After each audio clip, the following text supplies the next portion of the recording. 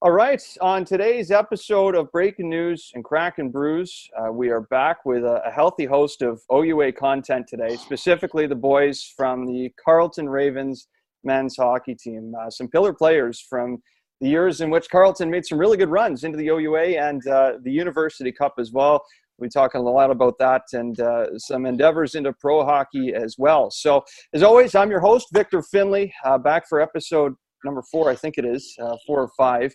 Time has been flying here a little bit in terms of the episodes. It was about 3 weeks before I did episode 3, so I wanted to make up with that by getting right back at it with another show just a week removed from the last one. So last week's feedback with Charlitti, Burke, and Bailey seemed to go over pretty well, so I figured I'd bring on a bunch of guys at the same time for another hour or so long podcast again this week, and we'll see how things go. So with me today on the show, we'll get right into introductions.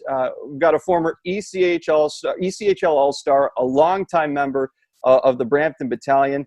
Didn't spend a long time in university, but he was here for a good time, 2 years, where he was one of the top goalies in the OUA, OUA East Goalie of the Year in 14-15 in particular, and twice an Italian Hockey League champion. Patrick Killeen, former goaltender of the Carleton Ravens, on the line today. Patrick, I know you had a short but successful OUA career, and you've done pretty well in pro ever since too, right? Yeah, I mean, it's been a fun little career. I think it was a good little jumping off point for me to go to Carleton, and since then I was able to get over to Italy for a couple of years, over to England for 1 year, and Scotland for 1 year. So I think my time at Carleton really helped me get to that spot. All right, another guy that was a big part of the Carleton Ravens during the mid-2010s, and the guy that originally reached out to me to try and set something up here, a former Smith Falls Bears alum, an OUA All-Star, and twice an OUA Most Sportsmanlike player, FIJU bronze medalist as well, and an ex-AHLer, Mike McNamee, on the show today as well. Mike, thanks for doing this. What have you been up to lately? Ex-AHL, very short stint. Cup of coffee, man. we got AHLers today, actually. I know Killeen was there too for a little bit. Wilkes-Barre. Yeah, that was an even shorter cup of coffee, I think. No, yeah, I'm still in the drive-through line. Like Killer said, Carleton obviously was a great spot to be for 4 years. And since then, I played a year in Germany, a year in Denmark, and last year I spent the year in Wales, actually. So it's been jumping all over the place, but so far it's been good. All right, and also joining us on the show today, and I had to shorten this list of accomplishments and try and summarize it the best I could because it's pretty long.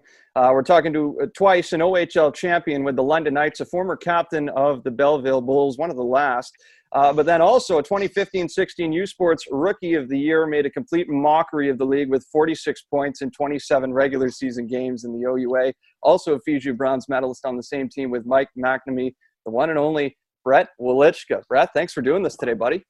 Yeah, appreciate it. Glad to be here. Yeah, I mean, honestly, just speaking on what Killer said there about, being in the OUA and being able to do something with hockey. If I was to go pro after my first year junior, I don't think I was, going to be as successful as I am now in being able to play professional hockey and, have those 3 years at Carleton. I really learned, a ton, and, was basically able to become a man through those 3 years, learn time management and all, and everything that comes in between there. Just finished up playing in Denmark too, right? Epsbjerg? Yeah, Mac can testify here, but it's actually it's a pretty insane league. It's just, I don't know, it's just chaos. But the country itself, it's pretty nice, and I was fortunate enough to have my girlfriend there as well, and we were able to travel. Got to see Rome, Berlin, Copenhagen, and just have a good. It was a pretty fun year and good experience. All right, I saved the best for last on the list of introductions here. This is a guy that really had to wait his turn to get his spotlight in the OUA, but once he did, he really blew the doors off with a 38-save shutout in his first career OUA start, December 2nd of 2017 against the RMC Paladins, has a career OUA save percentage of .971. Not Bobby numbers at all. Of course, I'm talking about Matthew Jenkins. Matthew, of course, former goaltender of the Carleton Ravens, but still with the organization, right? Yeah, so after graduating 2 years ago, I took on a role as goalie coach for the men's team.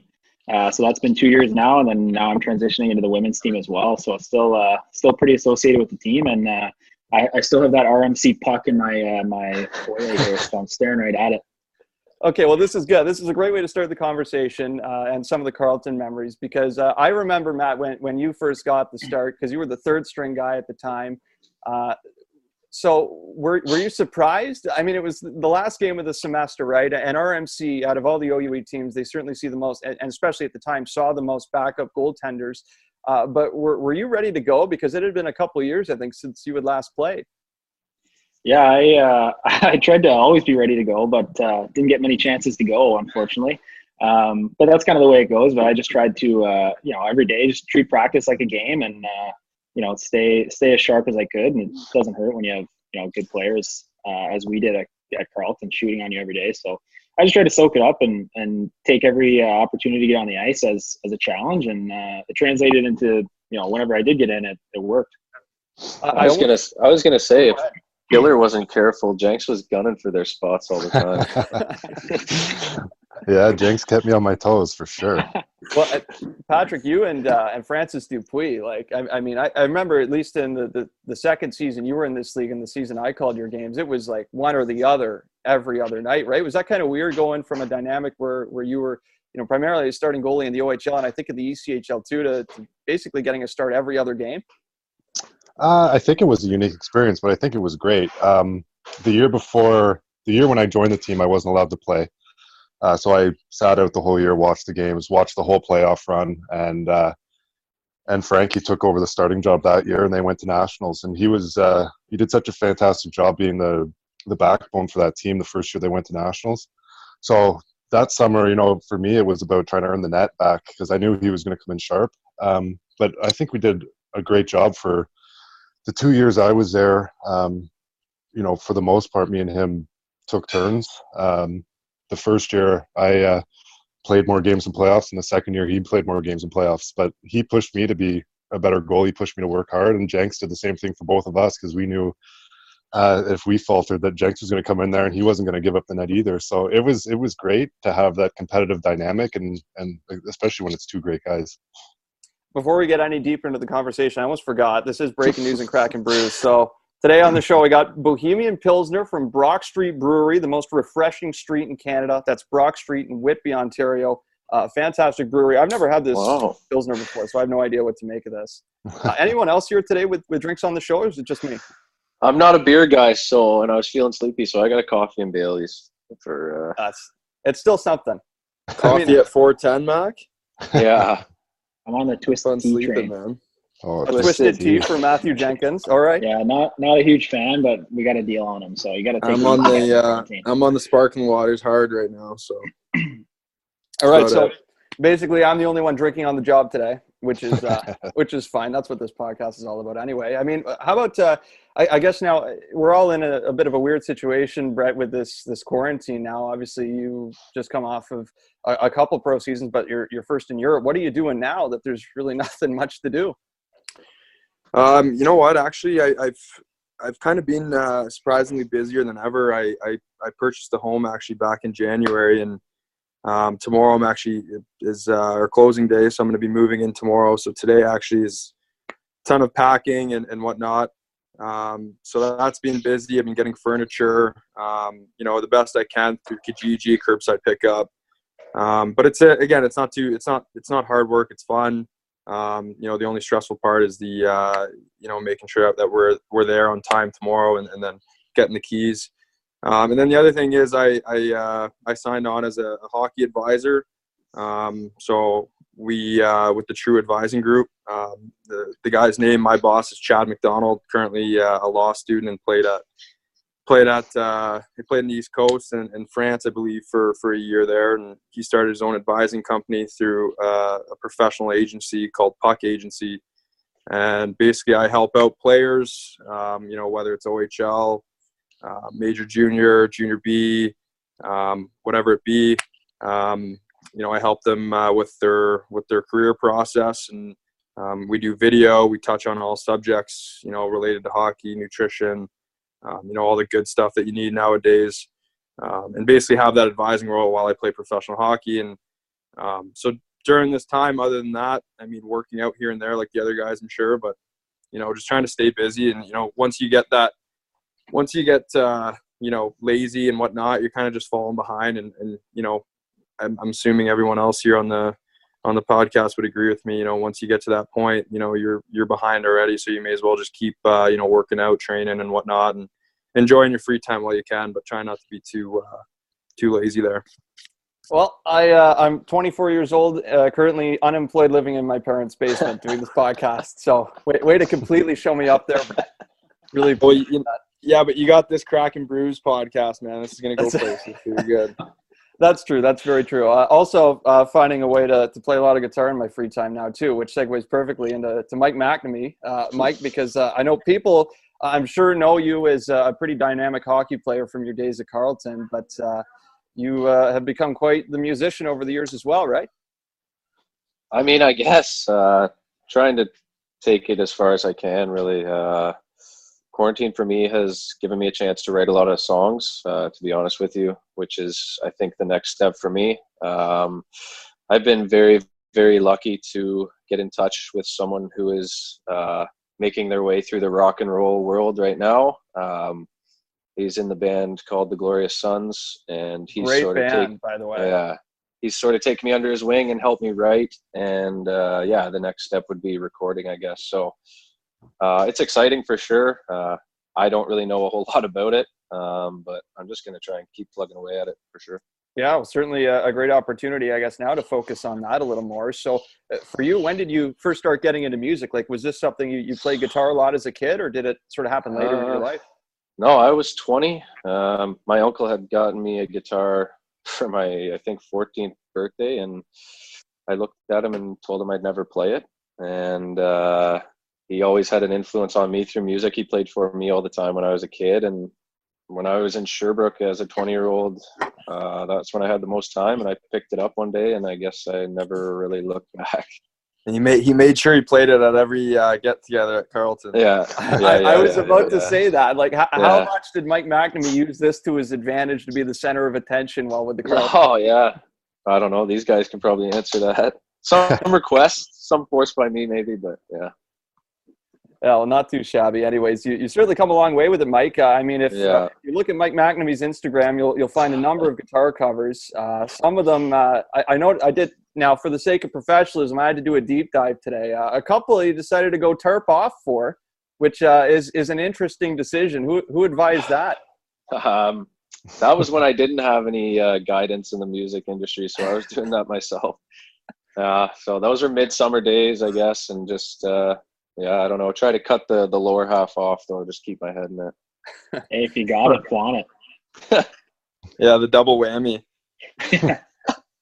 Well, Patrick, how about you? What have you been up to now that your season's come to an end as well? Because you were playing over, in Great Britain, and then everything kind of comes to a grinding halt. Have you done much here in the past couple months to keep yourself occupied? No, and I can't even believe it's been a couple months already. It feels like I just got home last week.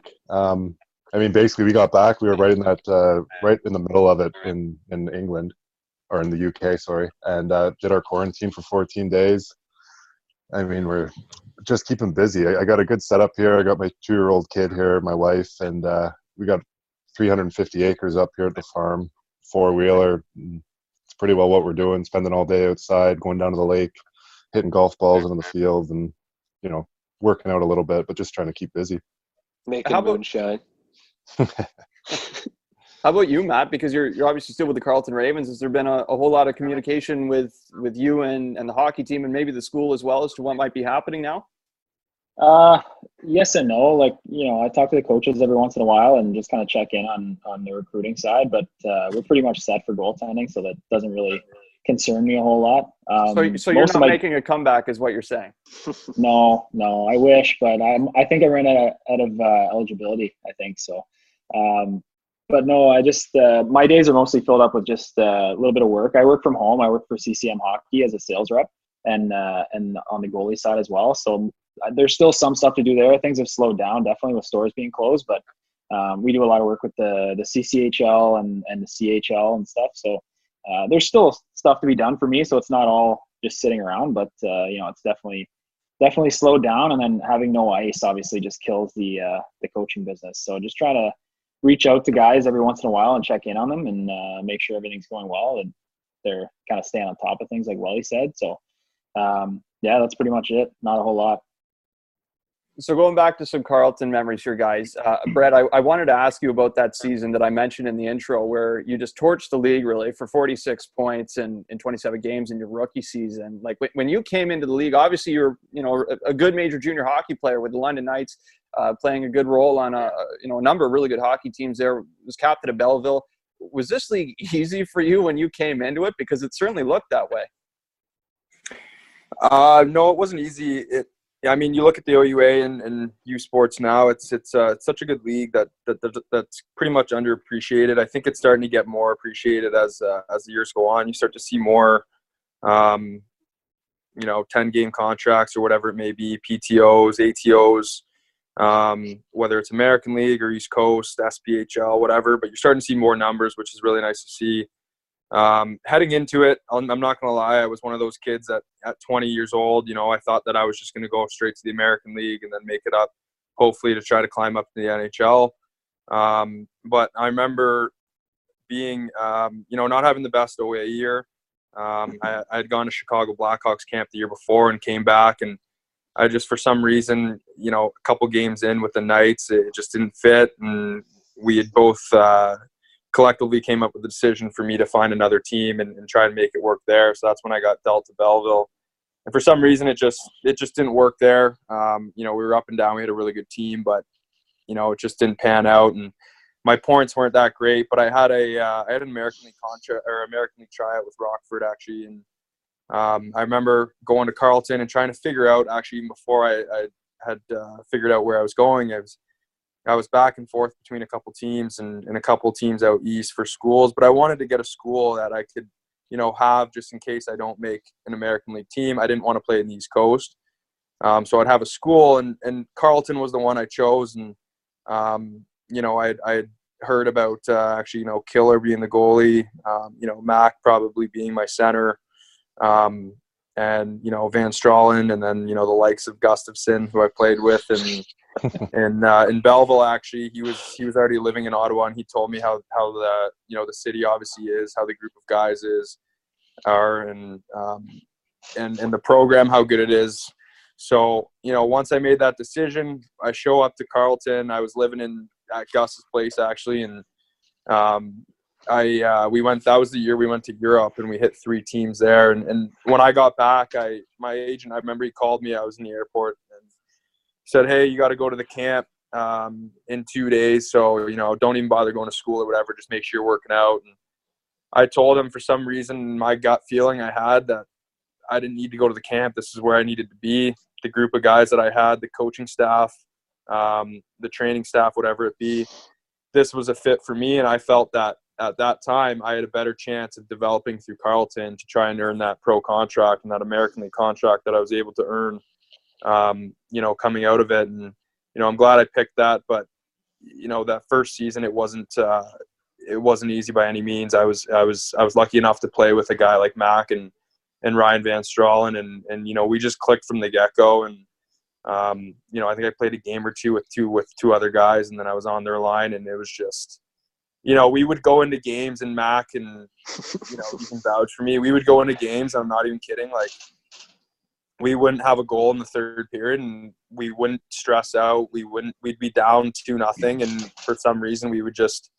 click. And, for the most part, we both end up getting a point or 2 each. And it was just one of those seasons that everything's kind of, it goes well. And, I was fortunate enough to get that Rookie of the Year, but, without my whole teammates, goaltending and the staff that I had, that I had that year, none of that would have happened without any of them.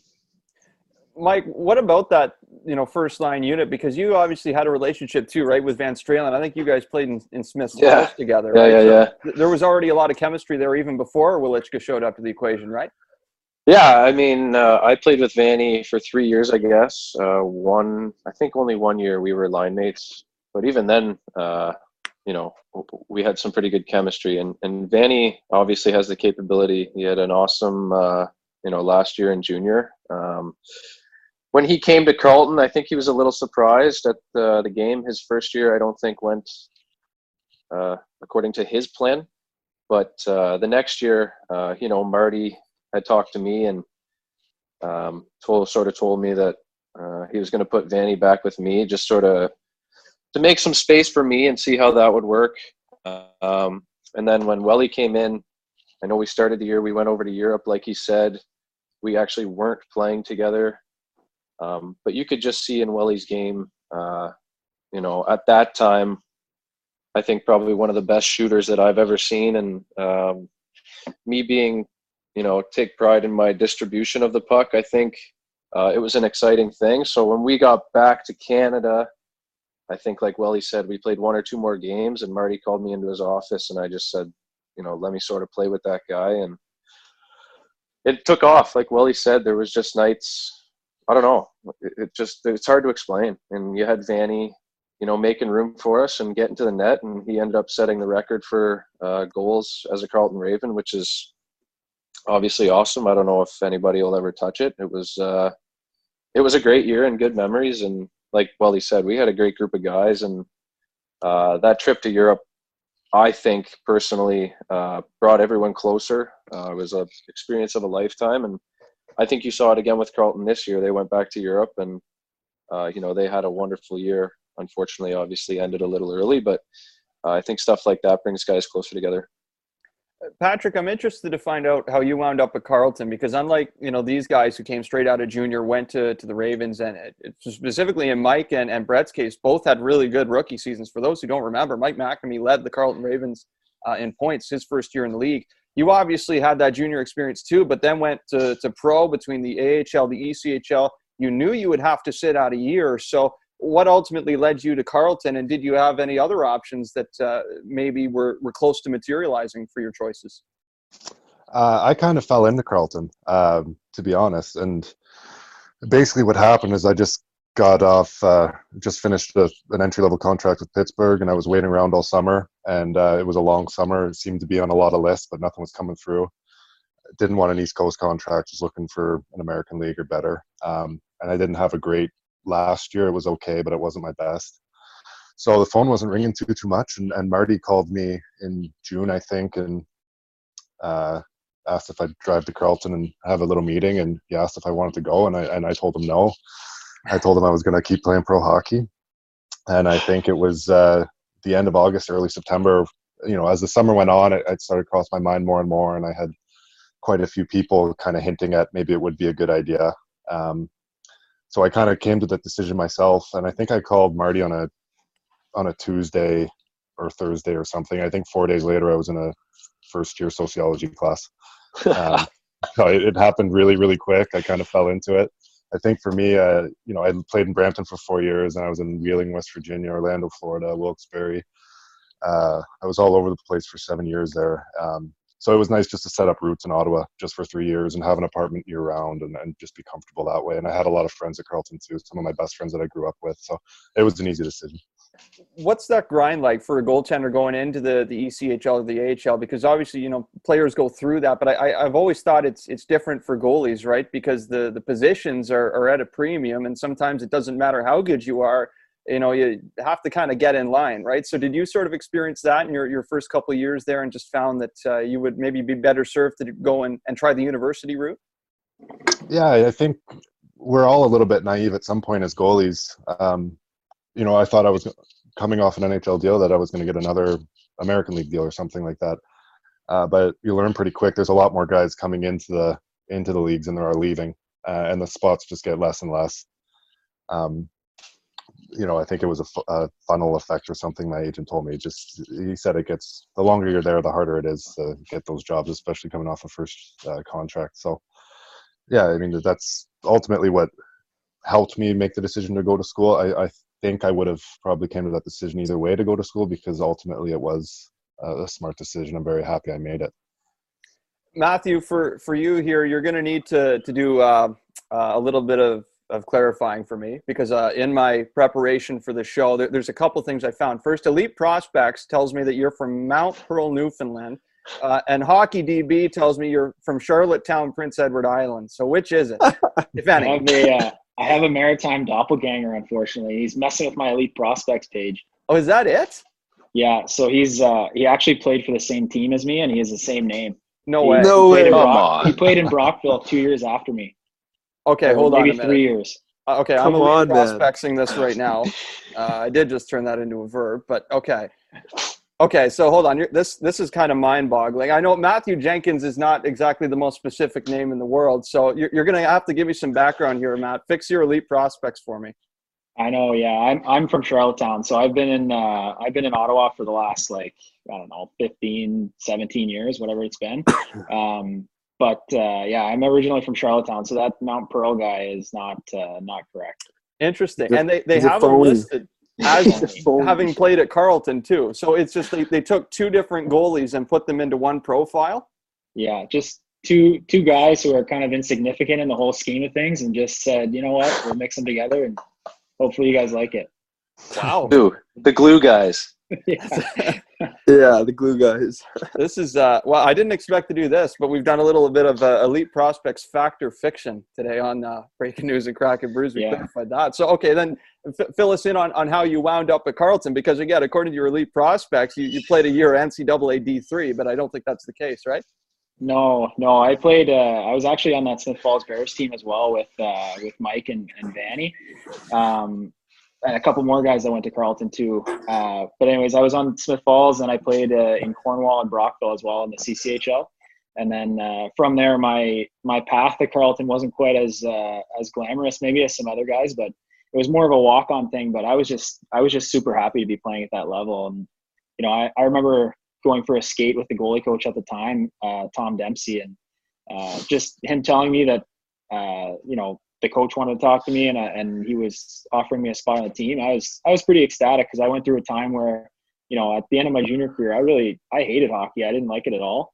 And, you know, just taking time off, taking 3-4 months, I kind of reignited the flame a little bit, and it makes you miss it, and it makes you want to get back in the rink. And I miss being around all the guys. So being, for the most part, a local guy in Ottawa, I knew a lot of the players at Carleton, and I knew the caliber was going to be really high.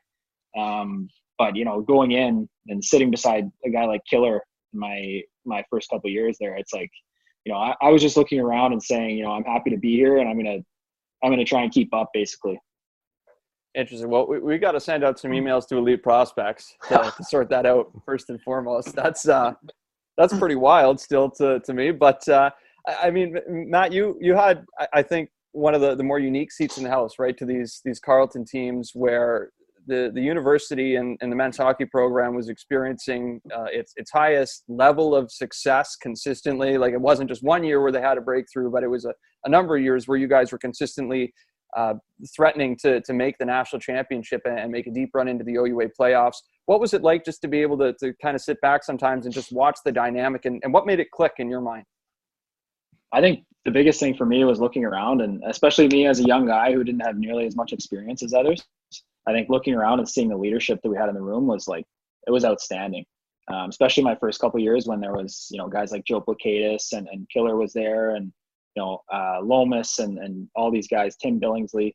You know, even now, like, when I see those guys, I'm still kind of in awe of the fact that I got to play with those guys. And it sounds funny, but even as I got into my, you know, second, third, fourth year, I still found myself, even being an older guy, looking around and feeling kind of grateful for being able to be in that room amongst those leaders. So that was number one. And the other thing too is, I just think Carleton as a whole, their program is run as if it were a pro organization. You know, it's top to bottom in terms of coaching, staff, you know, the way the expectations that are put on the players. I think that's one of the defining factors in what makes Carleton such a good program. So, you know, coming from not as an elite background as these other guys, I was amazed at like how the program would run and how smoothly it ran and how everyone kind of bought into that system. That sounds like a terrific ad for the Carleton Ravens men's hockey team for any prospective recruits out there. Which actually kind of segues quite nicely here. We're halfway through the show, guys, and this is an unsponsored podcast. So I put the message out there to a couple of you guys. If you have anything to plug, feel free to put it in now, Mike. If specifically, I know I asked you a couple days ago. You got anything to plug on the show today? I'll plug. My sister started her own company. She does like I don't know if it's crocheting or custom toques, but she started it. She's out of Kingston, and it's called McNamee. So if you're on Instagram and your girlfriend or mom or daughter needs a toque, it's at McNamee. They're pretty high quality, and they're custom made. So that's for her. Brett, I know your brother has a clothing line, right? Well, he's on mute. True businessman. Yeah, no, B clutch story there. Yeah, no, he's I think he's 4 years into it now, and he's doing really well. Obviously, support right now, especially through the time. So Instagram, it's B clutch. So here's a sweater.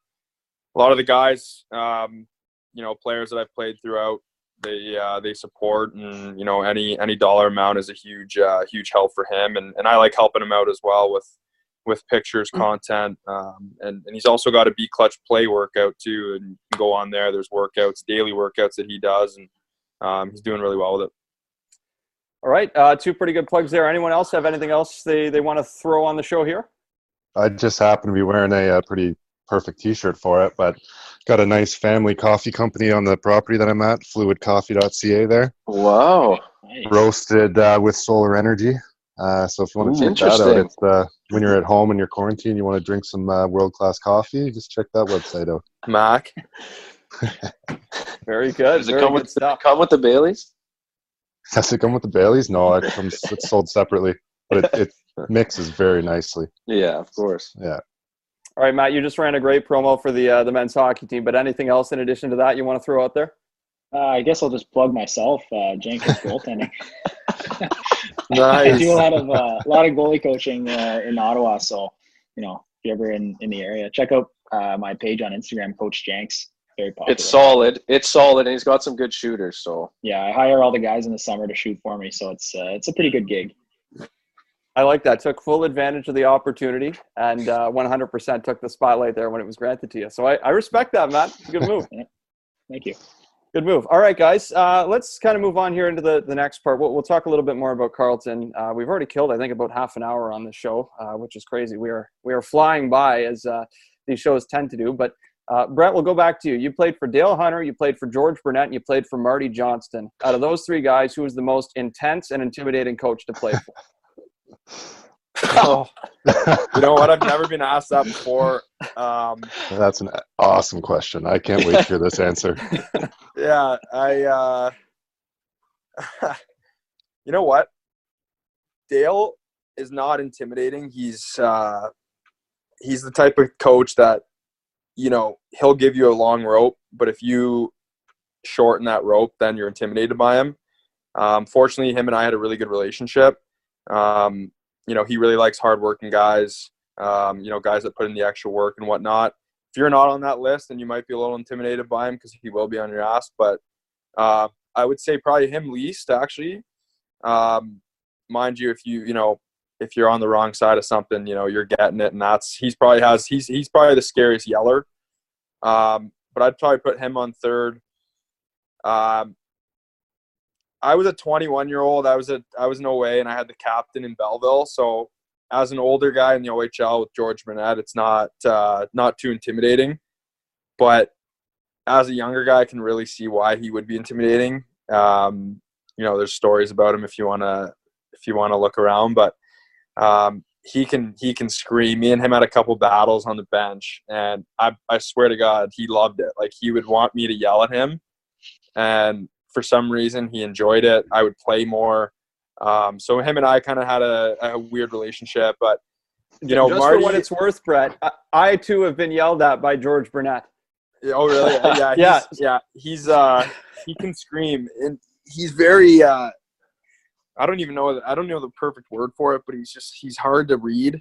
You don't know when he's going to do something. But I honestly, Marty, I got to put Marty at number one.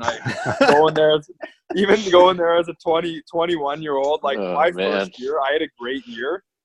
But it was like every Monday morning I would go into the room and like the boys go out Saturdays after the games. We win Friday, win Saturday. Boys go out after. And like Marty was so good with, make sure you guys have fun, but make sure you show up, be a man, be a boy at night, be a man in the morning, whatever. But every Monday, and for some reason he had an eye on Gus and I, like an ISO cam. And he would just hawk us the entire practice. And it actually became, at first, I'm like, whatever. But it came like a little more intimidating. But now looking back on it, Marty's the type of guy, and he really took me under his wing. And, I intimidating wise that he can snap and he can yell. But, he's going to go to war for his guys. And, that's what I really wanted when I wanted to pick a school. And, Marty, obviously having a great career now in the American Hockey League. And I'm sure he's had to tone it down a bit in Manitoba, and I got to witness it, and he has. But, he's the type of guy is always looking to get better, always asking people about, coaching tips and whatnot. He's never going to stop learning. And that's what not only keeps you, wanting to play for him, but, it's going to only be successful for him down the road. For what it's worth, the story I have of George Burnett yelling at me was I used to do camera work for the Oshawa Generals back when I was a teenager still for Rogers TV Durham, and we used to get the shot between the locker rooms at the end of the period where in the General Motors Center, as it was known at the time, the opposing team would come back down the hallway, right? And I would stand there with the camera, get the opposing team, coming down the hall. And Belleville had a rough first period, and Burnett came around the corner and looked right at me and, "Get out of my in hall." Yeah. I was terrified. Terrified. Do you know what year that was? Was I there? Or? No, I don't think you were there because Brady Austin was on that team. Did you play with Brady Austin? Yeah, I would have been. I played with Brady in London, actually. Right. So that would have probably been, one of the years, a couple of years before me. But no, he's a big man too, and he can. It's huge. Yeah. He stares, Like he's just like his staring is. Honestly, him and Marty are kind of back and forth for me for 1 and 2, but. Mike, for you, did you ever see Marty Johnston smile? Because I didn't. I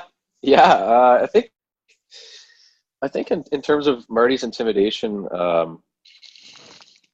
when he sees the level that you can play at and he gets the best out of you, then he expects that all the time. I mean, I feel like a lot of coaches are like that, but I felt Marty was definitely above all others. I mean, I also played for Patrick Waugh, so that was, the next level. But Marty just expected attention to detail and to show up every day. But sometimes you didn't know when he was going to snap. There was a couple sticks that went over the glass and into the stands and stuff like that throughout the years. But that was unreal. I saw him smile a few times for sure. I mean, when we won, he'd get a little smirk. He'd try and hide it walking through the room sometimes, especially when Gus and Welly were screwing around in the room. Marty loved to have fun too. Like when he was a player, you get the stories, and he was obviously, I think, a good guy in the room when he was a player. So you'd see him walk through the room, and he'd get about 2 feet from leaving the door, and you'd see a little smirk come across his face. And Welly and Gus were looking for that reaction. So yeah, I think Marty was an unbelievable coach. Obviously, he could be intimidating, especially when you didn't know when he was going to throw sticks. But overall, it was great. It's funny because my interactions with Marty, it was almost like I always almost saw him, I think, after a loss. So, of course, I never got to see the best of Marty Johnston when he was feeling great about himself. But he was always, class A to deal with anytime I had an interaction with him too. And I know the first time I met Marty Johnston was, or at least encountered him in person, was at the 2016 University Cup. And I know all of you guys, probably not the greatest memory of what happened at that tournament, but certainly for me, that was the first out of OUA conference game I think I had seen in U Sports hockey was Carleton and Saskatchewan, quadruple overtime in the quarterfinals, and just an unbelievable game in so many ways. But I think what really stole the show was the goaltending, and it was Patrick Killeen versus Jordan Cook. Patrick, that seemed like a game to me where like you gave up 4 goals, but you were still like in this zone, it seemed, where for a portion of that game, nothing seemed like it was going to get past you. Did it sort of feel like that game was different for you and that you just were able to tune everything out and laser focus the whole way? I just want to confirm. Are you sure it was 4? I thought it was 3. I think 4-3 the final is what Ice Hockey Wikia tells me. So that's what I. Oh, you know what? No, you're right. You're right. I think it was 3-2. No, you're right. It's 3-2. Yeah, that's my mistake. That's all right. The goalie would point out the fact, by the way, that. You got to get that right. Yeah. That's a pretty good goals against average, though. Still, 7 periods of hockey, you only give up 3 goals. Not too shabby. Yeah, I mean, even though we lost that game, that was probably one of the best memories I have playing hockey, and even at Carleton too. I mean, from a goaltending perspective, I was nervous for that game for weeks, and I wasn't even 100% sure I was going to be playing it yet, if I was going to get the start. But I was definitely nervous, and I think I let my goal pretty early in the first period. And then in between the first and second period, I was in the hallway playing around with a tennis ball, stretching, and I think Cavi came up to me, our goalie coach at the time, Mark Havlin, and said, like, "Oh, you're looking hot today. Like, you're looking real good." And I didn't feel like that. So I think I was like, okay, yeah, you're right. You must be right. I must be feeling good. And then the second period, I felt a lot better. And the third period, I felt a lot better.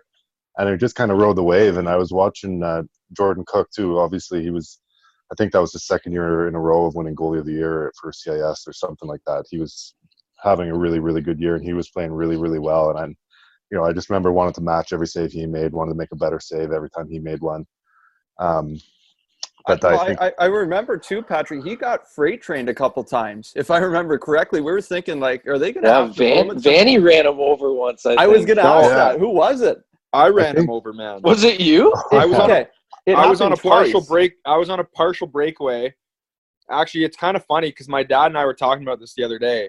I don't know how it came up. I think we were talking about how it's sad how these university players with all the COVID, seniors, how they can't graduate. So we started talking about University Cup, and then for some reason we talked about, I think it was the second overtime, I had like a partial breakaway and Buddy tripped me and I went sliding right into Cook. No penalty shot. I remember Marty. You want to talk a good Marty story? He was losing it. It was like second overtime. Like, honestly, all I needed to do was really get a shot and put it up because he was down. Oh man, I'll never forget that one. Man, when that happened, I thought we sort of had them, to be honest. I was just hoping that he sort of left, but I thought we rattled him enough, and then I'm obviously not. But yeah, that was crazy. Well, Van Stralen's a big boy too, right? Like if Ryan Van Stralen's going to run you over, like, he's really not going to feel good. No. Yeah, that was a wild game, and ever since. Patrick, was that the longest game you ever played as a goalie? Yeah, I think by a long shot. I think I had about 4 Coca-Colas throughout that game. I was just eating like Sour Patch Kids and any type of pop I could. I think I almost passed out after. It was wild. Man, there's some crazy stories from that game. Like, I think Mac and I played. Do you remember what Marty told us? I think it was like almost 60 minutes or more. It was something crazy. And Jill, our trainer at the time, Mac and I would come off the bench and we would run to the back. Like, we would kind of like this was like fourth or third overtime. I wouldn't say I was running, man. I was like stumbling. We were like wobbling to the back. Like, you know how you come out, there's like you go to the back and underneath the to go to the room underneath the bleachers or whatever. And Jill's just feeding us these mustard packets for electrolytes. And I'm just taking them like a kid. And then I'm going back out. Oh, man, I remember being behind the net. My legs seized up. And I'm yelling to the D. And I look over to them. They're seized up. And luckily, they ended up changing. I skated from behind our net all the way to our bench. And literally just crushed like 3 mustard packets. And then they scored. There was a time, like I'd say the last period and a half, I would get off the ice and Jill had these chairs set up and I would sit in the chair with my eyes closed and I would just wait for Marty to call my name. Yeah. That's when I knew, you had to get back up. But that was it. Like, Welly was getting leg massages and we were basically going with 3 lines. It was like nonstop. And the hockey was terrible. Like, one team would get it over their blue line, get over the red line, turn over. The other team would go, turn over. It was like, you're playing ping pong, basically. I don't know. I just remember the shots started off first and second period just coming like missiles, and then by the end of the fourth and fifth period, just the biggest muffins. And I'm thinking like automatically, as soon as I let in a goal, it's going to be a bad one because no one can shoot anymore. It's going to go under my arm or something. So I was trying to tell myself to slow down. Matt, were you watching that game like up in the press box or something? No, I wasn't at that one actually. It kind of sucks, but no, I had to stay back for that one. So were you watching it on stream? Yeah, we were streaming it back. There was 4 or 5 of us back at home that were streaming it because back then we didn't have the funds to send everyone, which is kind of unfortunate. But yeah, I got to go this year, which was nice, or last year, sorry. Right. Well, and Carleton gave the UNB Reds a real run for their money in that game too. But just going back to this one in Saskatchewan, guys, like what was the feeling in the dressing room after? Because I know there had been a lot of context to that, right? Where this is a program that when Marty Johnson took over, he brought it, a lot further along than where it was when he first started it. And you guys have had, in the history of Carleton, like the Ravens have, for whatever reason, a penchant for these marathon games, right? Like you guys didn't play in this one, but they had the longest game in OUA history this year, against Concordia. I think you guys would have had some, massive battles too against UQTR in the past as well. So, what was kind of the aftermath of this game with Saskatchewan? Anyone can answer this. My memory, I will never forget. Killer came out of the shower, and he stood about 4 feet in front of his stall, just staring at it. And I was like, "Man, are you all right?" And he was like so dehydrated that he was just dazed, like he was just staring, like. He was seeing 3 stalls. Yeah, I was in outer space for a little bit there. Yeah, yeah. I remember that too. But I think going back to that year, like I said, the Europe trip was really important for us. We had a lot of special guys on our team. Jenks being one of them. Guys that always didn't get to play, sort of thing, but showed up. One of them was a guy named Clark Veenstra. I don't know if you remember him. This guy was like, he tried out for our team, I think 3 years in a row, open tryouts. Marty finally let him on our team. And he became, like Jenks did, like sort of the heart and soul thing. And I'll never forget, he sat in his stall and he cried like for probably half an hour, 40 minutes with his jersey on. Because he knew, I think, number one, that was probably his last hockey game. Number two, just how special of a group it was. And to see that from a guy like that, who knew he wasn't going to play professional hockey, just sort of summed up the whole thing. And we had a guy, Connor Boland. He was playing with one arm, basically. His shoulder was basically separated the whole game. And it sucked. It was obviously a great group of guys. And, a game that you can't really duplicate. And to lose it was just sort of made it worse. Now, you guys got into the U Cup that year because you won the 3rd place OUA bronze medal play-in game. And Patrick, I'm going to get you to fill in the blank here because there's a specific incident I remember from this game. Late in the 3rd period, you guys won it 4-1. Guelph was a chippy team. You guys are absolutely – Carleton's always been a chippy team. That's the reputation for the Ravens around the league. But this year in particular, the Griffins had a couple guys that no one liked playing against, one of which was Kyle Newber. And he was a bit of a problem for you right in the goal mouth. I forgot about that, man. Oh, yeah. I can't get away from it. So okay, what happens here late in the 3rd? Oh, it's 3-1 or 4-1 at this point. And, I wasn't really playing with much of an edge. And I thought the game was over. And there was just this absolute fridge standing in front of me. And I think they have a bit of a power play or maybe just a little bit of pressure. So I thought it was fair play, but all I did was give him a little yank on the ankle. I didn't slash or do anything.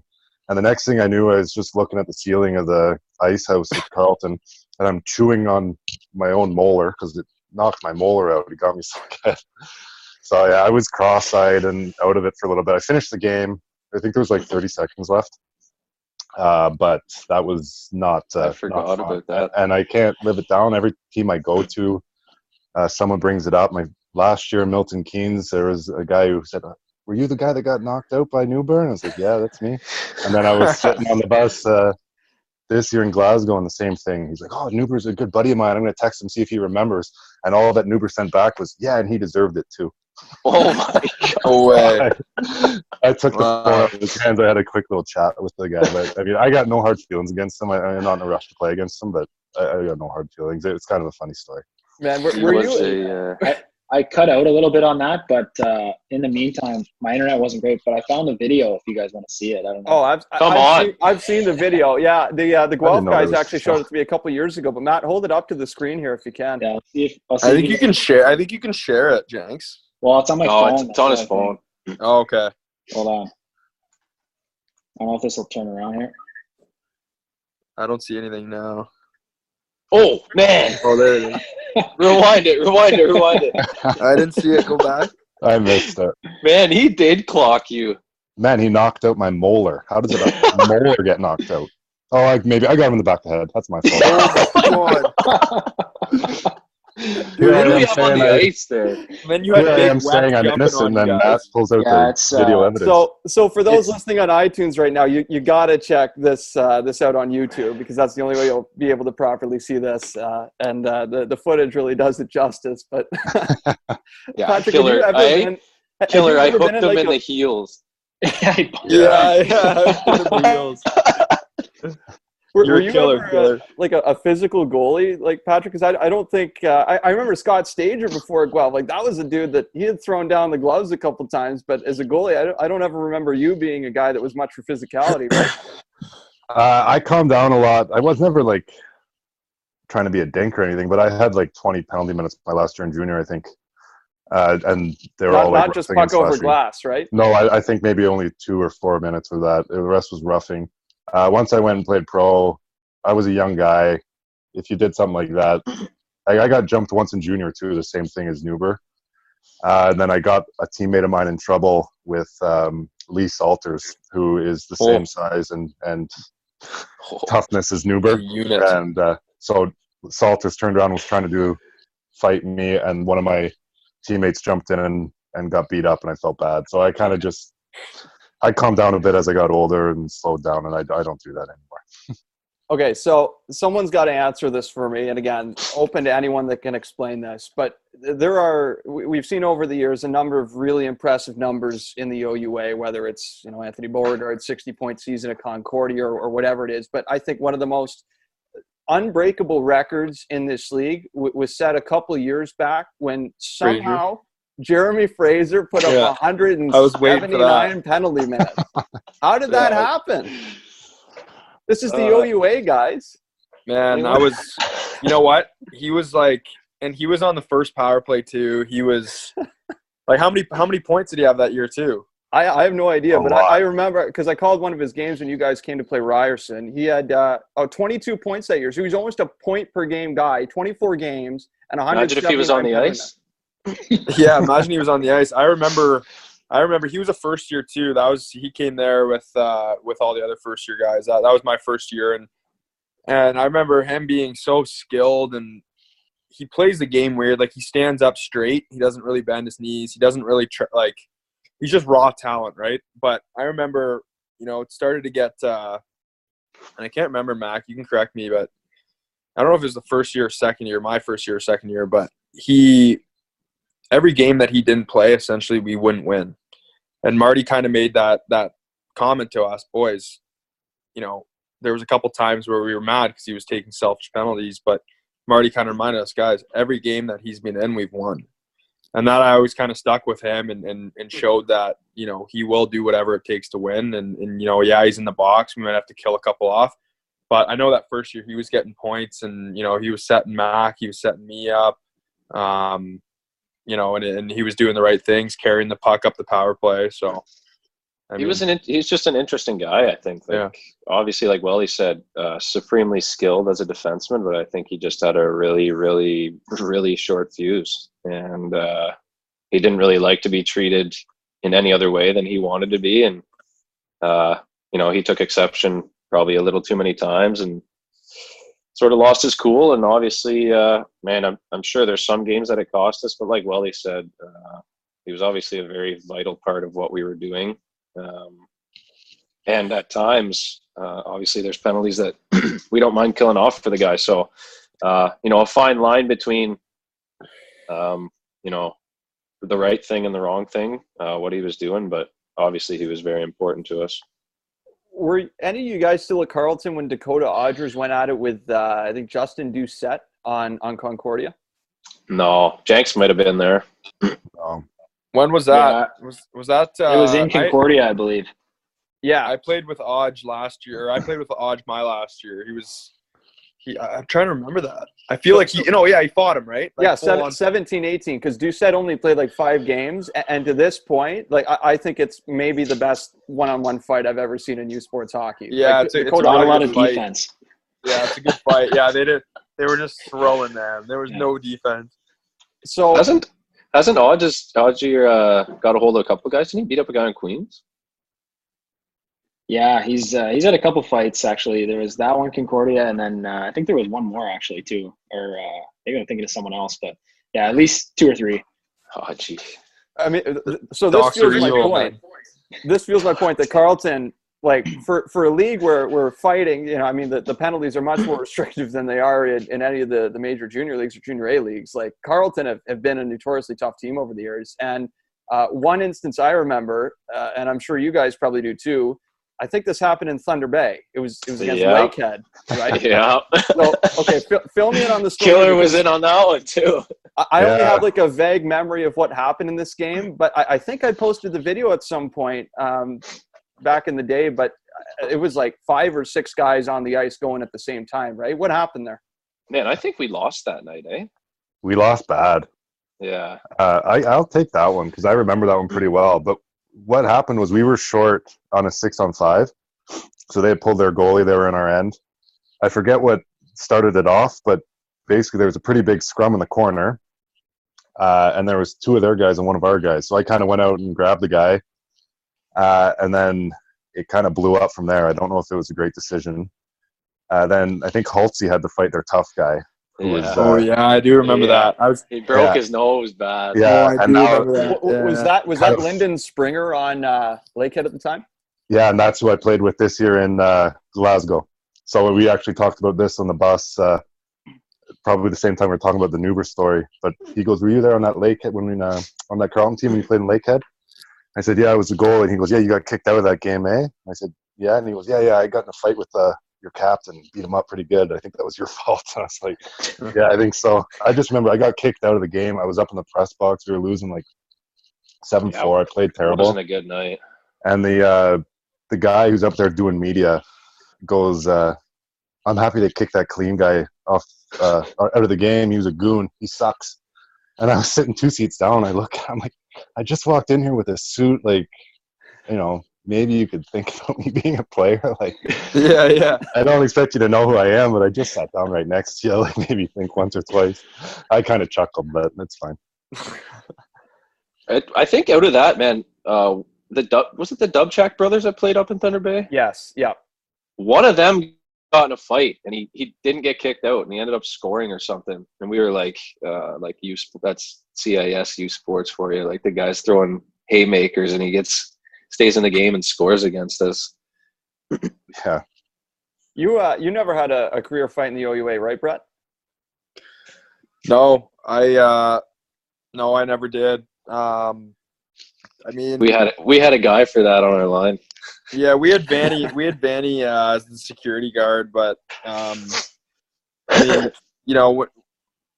when you're getting older, or when Mac and I were there, kind of just to I mean, honestly, every night I felt like Mac or me was, taking a big hit one of the nights, or guys were coming at us hard, which is usually normal if for the top line or whatever. But I remember just laughing about how these guys get away with so much stuff, and that's when Marty would go off, right? If he sees one of us get kneed and there's no call and he's done, like he's just wires crossed, see you later, no one's home. But I never did fight. There's an instance I remember. We were in RMC, and I mean at that time it was a typical RMC night for us. It was like 6 or 7-0, and I went in on the forecheck and just sort of bumped a guy, and we were slashing each other all the way back down the ice. We were way behind the play. Oh yeah, I remember. And I turned around to him, and he grabbed me by the sweater. I think there was like I don't even know, maybe 3 or 4 minutes left of the game. He grabbed me by the neck. And I vividly remember saying to him, "You've got about 4 seconds until someone's going to grab you." And believe it or not, Vanny like blindsides the guy, whack. And I was just like, top rope. Told you, basically. Yeah. So Vanny and I ended up getting kicked out. I didn't do anything, but yeah, it was just, I mean, for guys like Welly and I, like even in a league where there's no fighting, just knowing that we have the space, and going back to a guy like Fraze, like half the penalty minutes might have been from him reacting to something happening to us. Like, you never know, but it's always good to have those guys around no matter what. Because like Welly said, there was some things in that league that guys sort of got away with, and you never really wanted that to happen. I know there's a lot of teams that don't like playing Carleton for that reason, that you guys are a physical team. And I think Sean Van Allen, the way he coaches now, really lends itself to Carleton continuing to be a physical nuisance out there for a lot of teams. But for you guys, who did you least look forward to playing in the OUA? Ooh. Jeez. I think for me, my least favorite was Queens. Really? Only because they were so solid defensively. Like, Yeah. I remember even my first couple of years, we'd play them and it would be 1-0, 2-1 every game. And it's like, it was just so hard to score. And, you know, with Bales back there, I mean, I've seen him repeatedly stand on his head, and they just had a good system and good coaching, and they always stuck to it. And, you know, I think they're still the same to this day. They're just, you know, they might not score the most goals, but they definitely probably give up the least in the league. How about for you, Brett? Yeah, I know Mac's right with Queens. I wouldn't say like they're hard to play against. They were just so structured, defensively hard. Like, it's hard to go in Queens and get your cookies. And you know, they played us really well too at Carleton. I think they usually beat us, to be honest. Another one for me was Guelph. For some reason, I felt like Guelph was just a good team, like just hard-nosed. Yeah, we beat them that last game, but that was a tight game pretty much until I think the end of the second. And then I think we had an early one in the third, but you know, they played really well. They were hard to play against, and tough rink to play in Guelph. Tough rink. Right. Well, with the Olympic size ice, right? I think Guelph's teams have always been, you know, ready to, like, I think Sean Camp kind of recruits his team to be able to play at home ice. But what was that like? Because there's a couple teams, right, that play on Olympic size ice. Was that kind of weird for you guys going from your home rink at Carleton Ice House to other rinks that weren't the same dimension? Well, I mean, plus going to RMC, which is like not even close to being regulated. Yeah. So, yeah, I think there's obviously a benefit for them. But, yeah, I don't know what it was. They obviously just knew how to play in their rink. And Welly said, like, they were sort of a hard-nosed team as well. But they could score and stuff too. So, I mean, I don't think I ever won a game playing in Guelph. I could be wrong, but I'm pretty sure we went winless while I was there. Yeah, the thing is, like, when I was in Belleville, we were on Olympic size ice, and then when we went to other teams like Owen Sound and whatnot, you know, it was a little change. But what we would do if we were saying, you know, if we were going to Sarnia or Owen Sound for a road trip, over just a day game, and you knew that the ice was going to be smaller because in the OHL at the time that was the only place that had an Olympic size ice. So we would practice the day before and pregame skate on a smaller sheet. And that was Burnett's way of, you know, kind of get us ready for a smaller pad. I don't know if they do that. But at home, it's a big advantage, I found. You know, teams come in and, you know, if they think that they're going to take the night off because there's a 6 feet difference from the board to yourself, then, you know, yeah, if we're not ready, then it might be a little easier. But if you're ready and you're on the Olympic size ice, then it's you know, it's going to be tough for the opponents. For you, Patrick, as a goalie, I don't know if you ever played in Windsor, but I know there's a couple rinks, and I know specifically at Windsor, the pegs and the posts will not stay in. And I know for sure that there's goalies that'll sometimes take advantage of that. So were you ever in a situation where you maybe felt comfortable in a certain rink, whether it was the dimensions or the angles, or were there other rinks that you didn't like playing in as much? I think the only rink that I really truly disliked playing in was Concordia. And I think it was mostly just because of the team. I think most of the rinks were relatively in good shape and no problem at all. Queens was a tough one, and in the old Memorial there in the small dressing rooms. But I think Concordia, just because of the way they played, they were just so dangerous offensively, and they'd find a way to get us to stop playing our game too. And it would just be a back and forth 45 to 40 shots, 6-5 game one way or the other. And I think I got pulled my first game there at 4 goals, and I didn't love playing there, but I think everywhere else was fine. I didn't have any issues at all.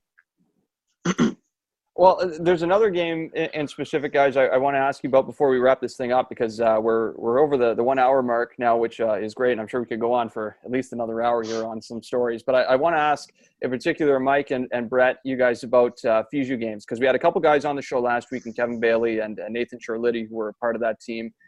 I remember being up at like 4 or 5 in the morning to watch a couple of those games. Some I don't know why, because I remember you guys absolutely slammed, I think, Great Britain like 15-0 or something. And Mike, you were actually the leading scorer in that tournament for Canada. You had 11 points for Team OUA, I guess. But I'm curious to know, when you guys went into that tournament, did you know what you were getting into in terms of what the competition was going to be like at all? Not really. We knew that obviously it was very special to be there. We had heard that the Russians had a good team, and the Kazakhstan had a good team, and I mean the Slovaks and stuff like that would obviously put good teams together. But then you obviously have the Great Britons. I think there was a team from China. We didn't play them, but we watched them practice. They had like 6 and guys. These guys had yeah. Some guys had like white cages and black helmets, and they basically just threw people on the ice. But no, I mean, we knew once we passed through, the round robin that, obviously the teams would be getting better, and we ran into that Russian team that was like, I forget, I think it might have been the second period. Welly and I, we didn't start the tournament together, but they put us back, and then they put the UQTR guys back on a line, and we were sitting on the bench, and Welly goes, "Man, are we even supposed to be playing against these guys? Like, these guys are way too good." Well, so, they had a couple guys that were in the KHL, I think, at the time, right? Oh, yeah, man. Like it was eye-opening. Honestly, it was very eye-opening. Like, they were fast, they were big, like they were men. Their goalie was unbelievable. But yeah, I think they just signed basically guys up for like one class at a Kazakhstan university so they could play, sort of thing. So yeah, once we got to the medal rounds, it was definitely an eye-opening experience. But obviously, we came away with a bronze.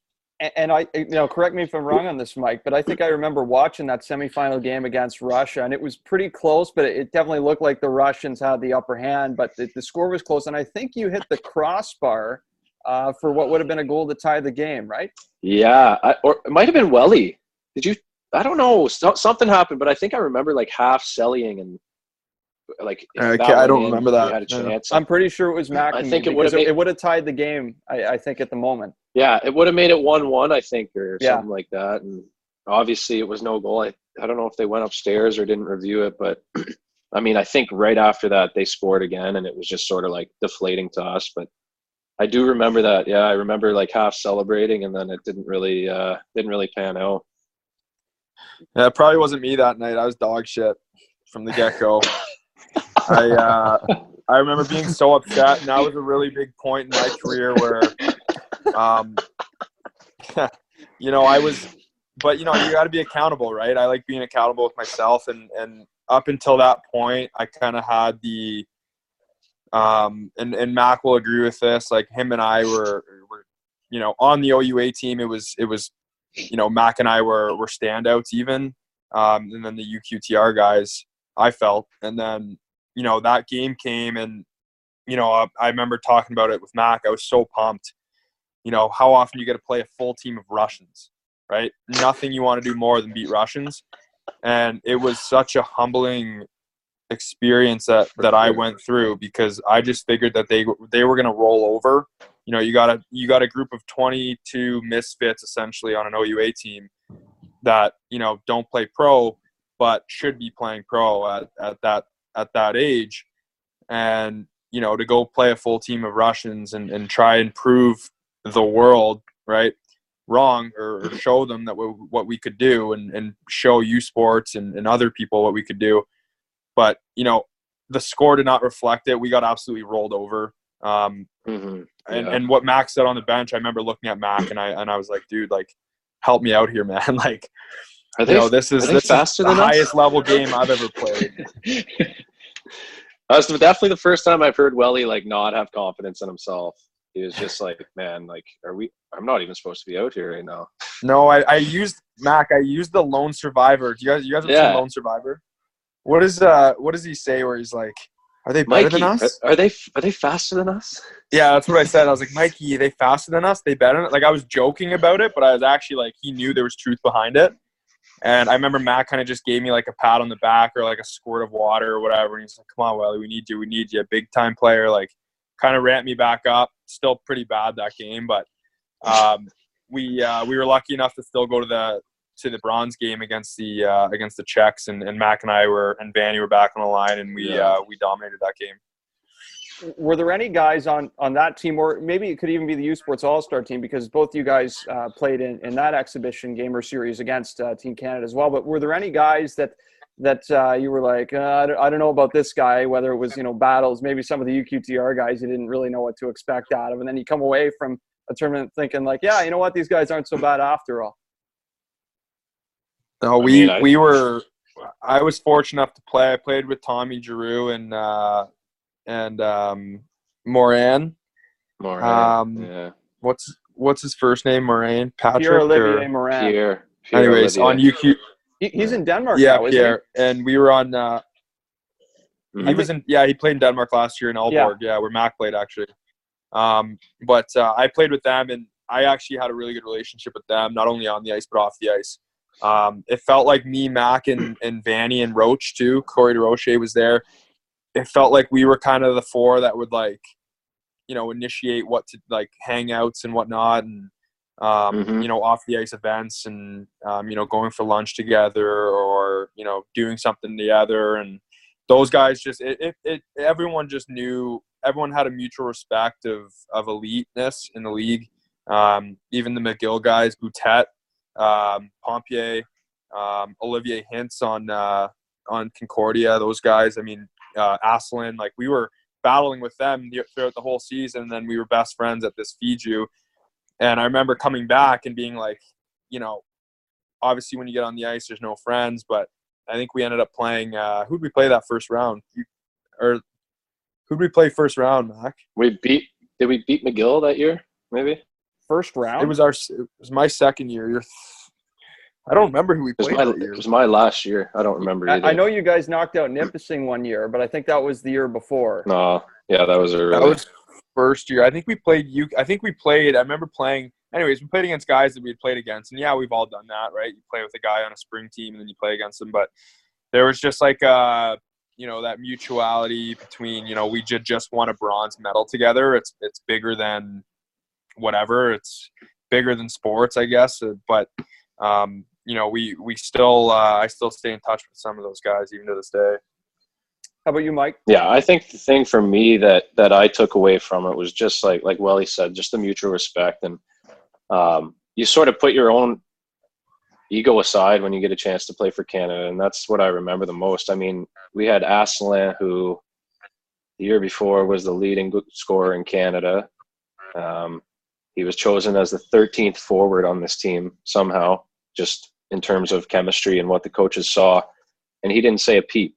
You know, obviously just happy to be there, played when he was asked to play, ended up doing obviously well, as anybody would expect, but just being there and like having the chance to represent Canada, I think that was the biggest thing for everybody.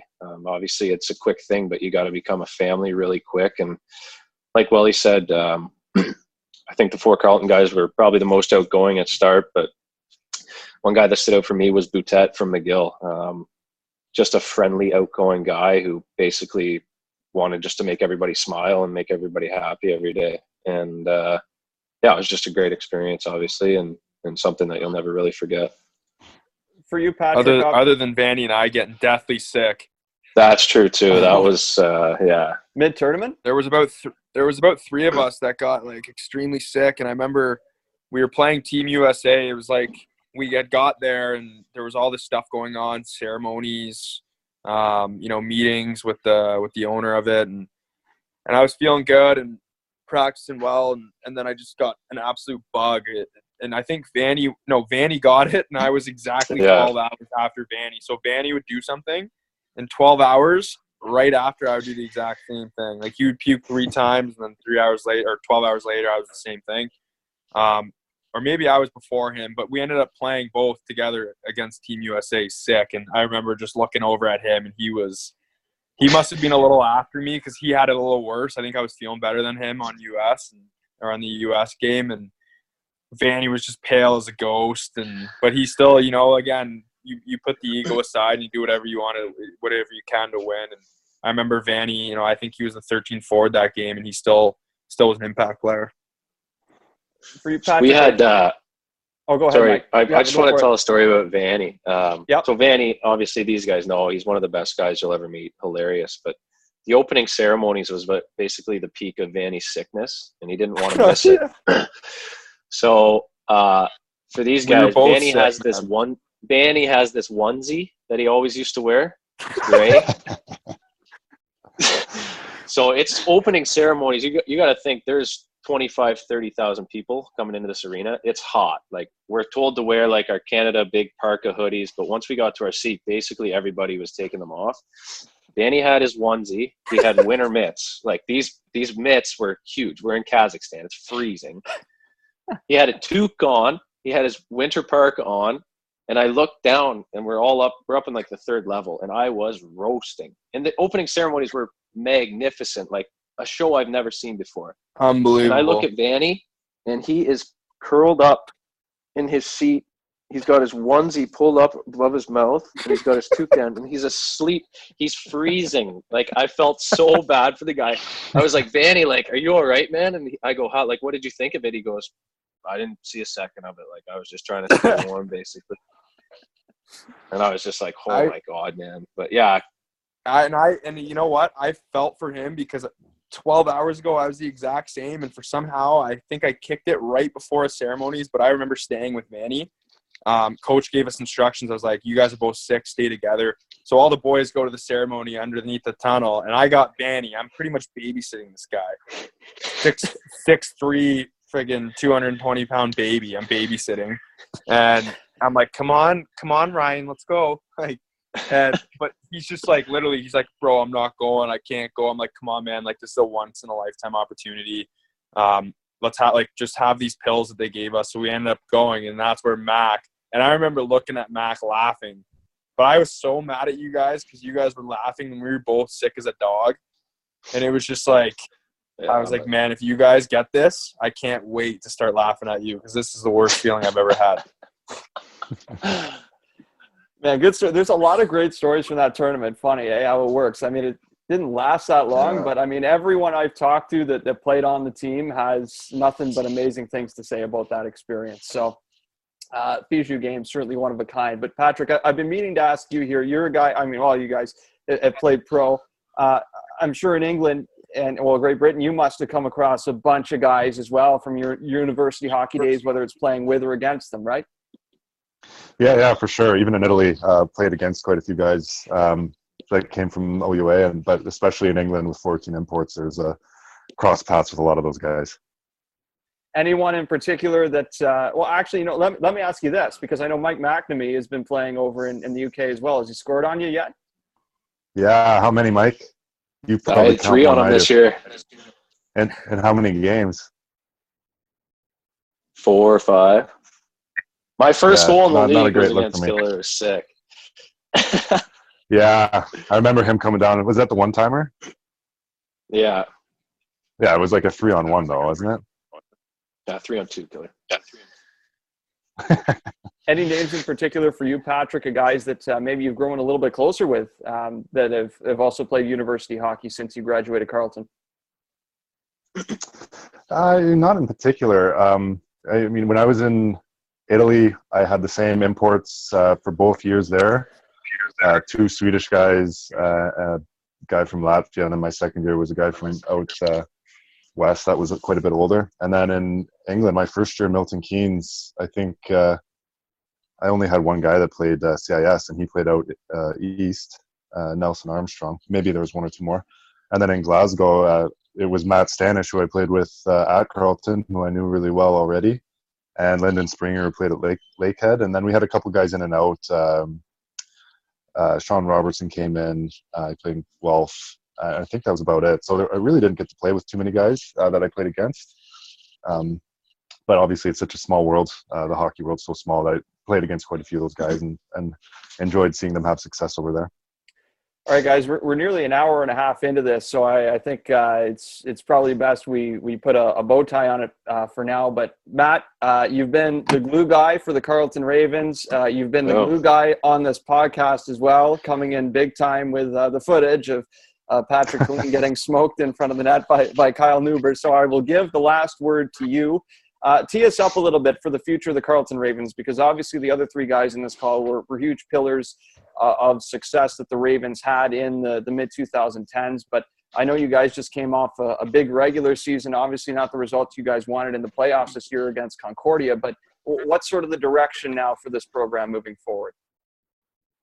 Well, I think it's definitely trending up. I mean, the year previous, we went to nationals and had a really good showing against the UNB team that I think, a lot of people probably wouldn't have given us a chance in that game if they had to look back on it. And then from there, we had a year this year where we weren't really sure what we were going to be. We knew we were going to be a strong team again, but we weren't really 100% on how strong. And we ended up having a historical regular season. And just quick shout out to my goalies. They both had great numbers, as I'm sure you know. And Grammet, Bauer, and Nichols, right? Yeah, so they both had unbelievable seasons in the regular season. And, we went into playoffs, and first round, it was a little shaky, and we just kind of squeaked through against an RMC team that gives us a lot of trouble usually. And then going into Concordia, it was one of those series where, it was a tight series, and obviously that marathon game came and went, and I think either team could have won that game, but I think whoever won that game was probably going to win a series. Just the feeling that kind of you got watching it. But moving forward, we have a lot of our pillars coming back. We're losing a couple of the older guys like Dahan and Boivin, and a couple of those guys stay. So big pieces, obviously, but as your program gets better, it gets easier and easier to recruit, and Ottawa is a great city to live and play in. So it's not difficult to get high-end prospects to come to your program when it's a great city, it's in a good spot, and the school and academic side is good, and the program is run like a professional team. So it's it just gets easier and easier, and the snowball keeps rolling. So I'm pretty hopeful, and from the goalie side or the goalie standpoint of things, we have the same two guys, Nichols and Grammet Bauer, coming back. So from that point, I'm ecstatic for hopefully getting back to what looks like a normal season, but I guess we'll see. Sure. Obviously, a lot to be determined in that. I'd also be remiss if I didn't shout out my buddy Francois Broussard, friend of the show. I know a guy, Matt, that you worked with for a long time too, right, at Carleton? Yeah, Brass and I played together. So funny story, just going back to that marathon game that the boys played against Saskatchewan. Was one of the reasons, I kind of remember this after, but one of the reasons I didn't go was because we had Killer and Frankie and me, and we were bringing Brass in from pro, and I had broken my thumb the day that Brass got there. So Brass was going to be sitting out and redshirting, but I broke my thumb in practice. And so and it was bad. Like I almost had to get surgery, and it pretty much exploded. So Brass ended up going as a third guy to the nationals there, but we played together that year. And then I think one more playing together. And then I ended up coaching him the following year. So it was, we have a pretty good relationship. We talk every day pretty much. So it's been good. Like it's a bit of a weird transition going from teammate to trying to help coach someone, but I think we have such a good relationship. It's pretty seamless. I think that's a good way to end it, Matt. And guys, this has been a real blast getting a bunch of the Carleton boys on the podcast. I know obviously a lot of great stories that we told. I'm sure there's a lot more great stories that we could tell. So hopefully maybe we'll get a chance to do this again sometime in the near future. But with this being the end of the episode, I guess thoughts on Bohemian Pilsner from Brock Street, which is a great brewery in Whitby, Ontario, which I believe is the hometown of Connor Boland, right? Yeah, he from is. He's from Whitby. I don't know. He sort of disappeared after that. Yeah, I've never after heard the of marathon guy game. I've never seen or heard Yeah. from I him think he's again. The guy, I think the he's guy a might have left firefighter. him in Halifax. shoulder and then just disappeared. I always wondered what happened. It was to St. Connor Boland. Patty's Day. We could have lost him that night. Yeah, he's still on. Where's that Georgia Street down there? What? Boys, that was a dangerous night. We were going out. Wow. We were going out half. Oh my god, man! I was already. I had about one sip of a gin and tonic, and I was blackout because I was so dehydrated from the game. So, Well, I remember going back. One of my best friends played for St. FX, and they were the game after us. They didn't start the game till 11. And yeah, which is crazy. We were leaving our hotel to go to a bar. It was St. Patty's night, and green light, season's done, whatever. And I think we went to a bar for like 2 hours, maybe, with that sit-down little one with that pub area. And then on our way out to another one, we were going to somewhere on the else, water. And I see all the guys on St. FX in suits coming back from the game. And I'm like, holy crap, what time is it? It was like 1. It's insane.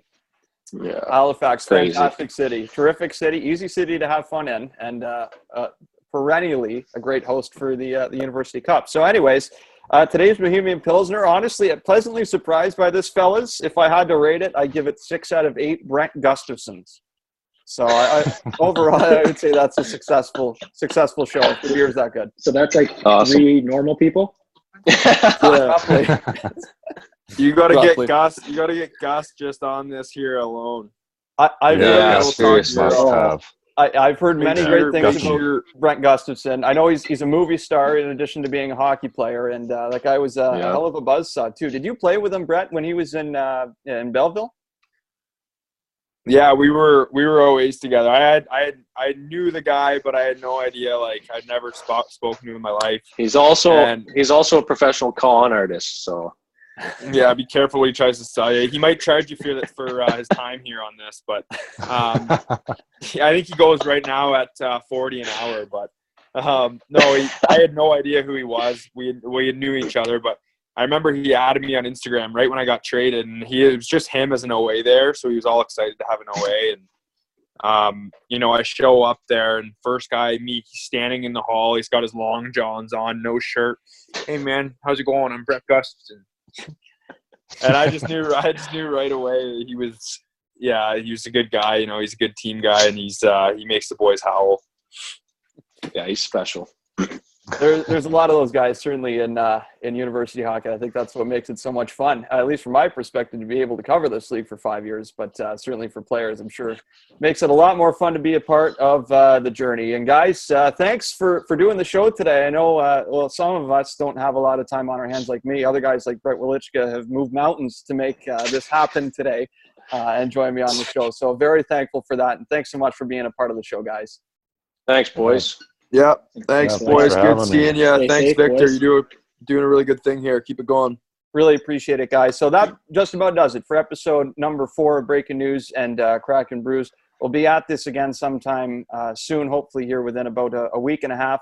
Again, this format seems to be really going well, so I think we're going to keep it cooking with the Zoom calls moving forward. Of course, you can listen to this podcast on SoundCloud and iTunes as well if you're not watching on YouTube. But for the sake of the footage today provided by Matthew Jenkins, I think YouTube is certainly the way to go. So a big thanks once again to Patrick Killeen, Mike McNamee, Brett Welychka, and Matthew Jenkins. And look forward to doing this again sometime soon. Until next time, everyone, take care, farewell, and good day from Oshawa.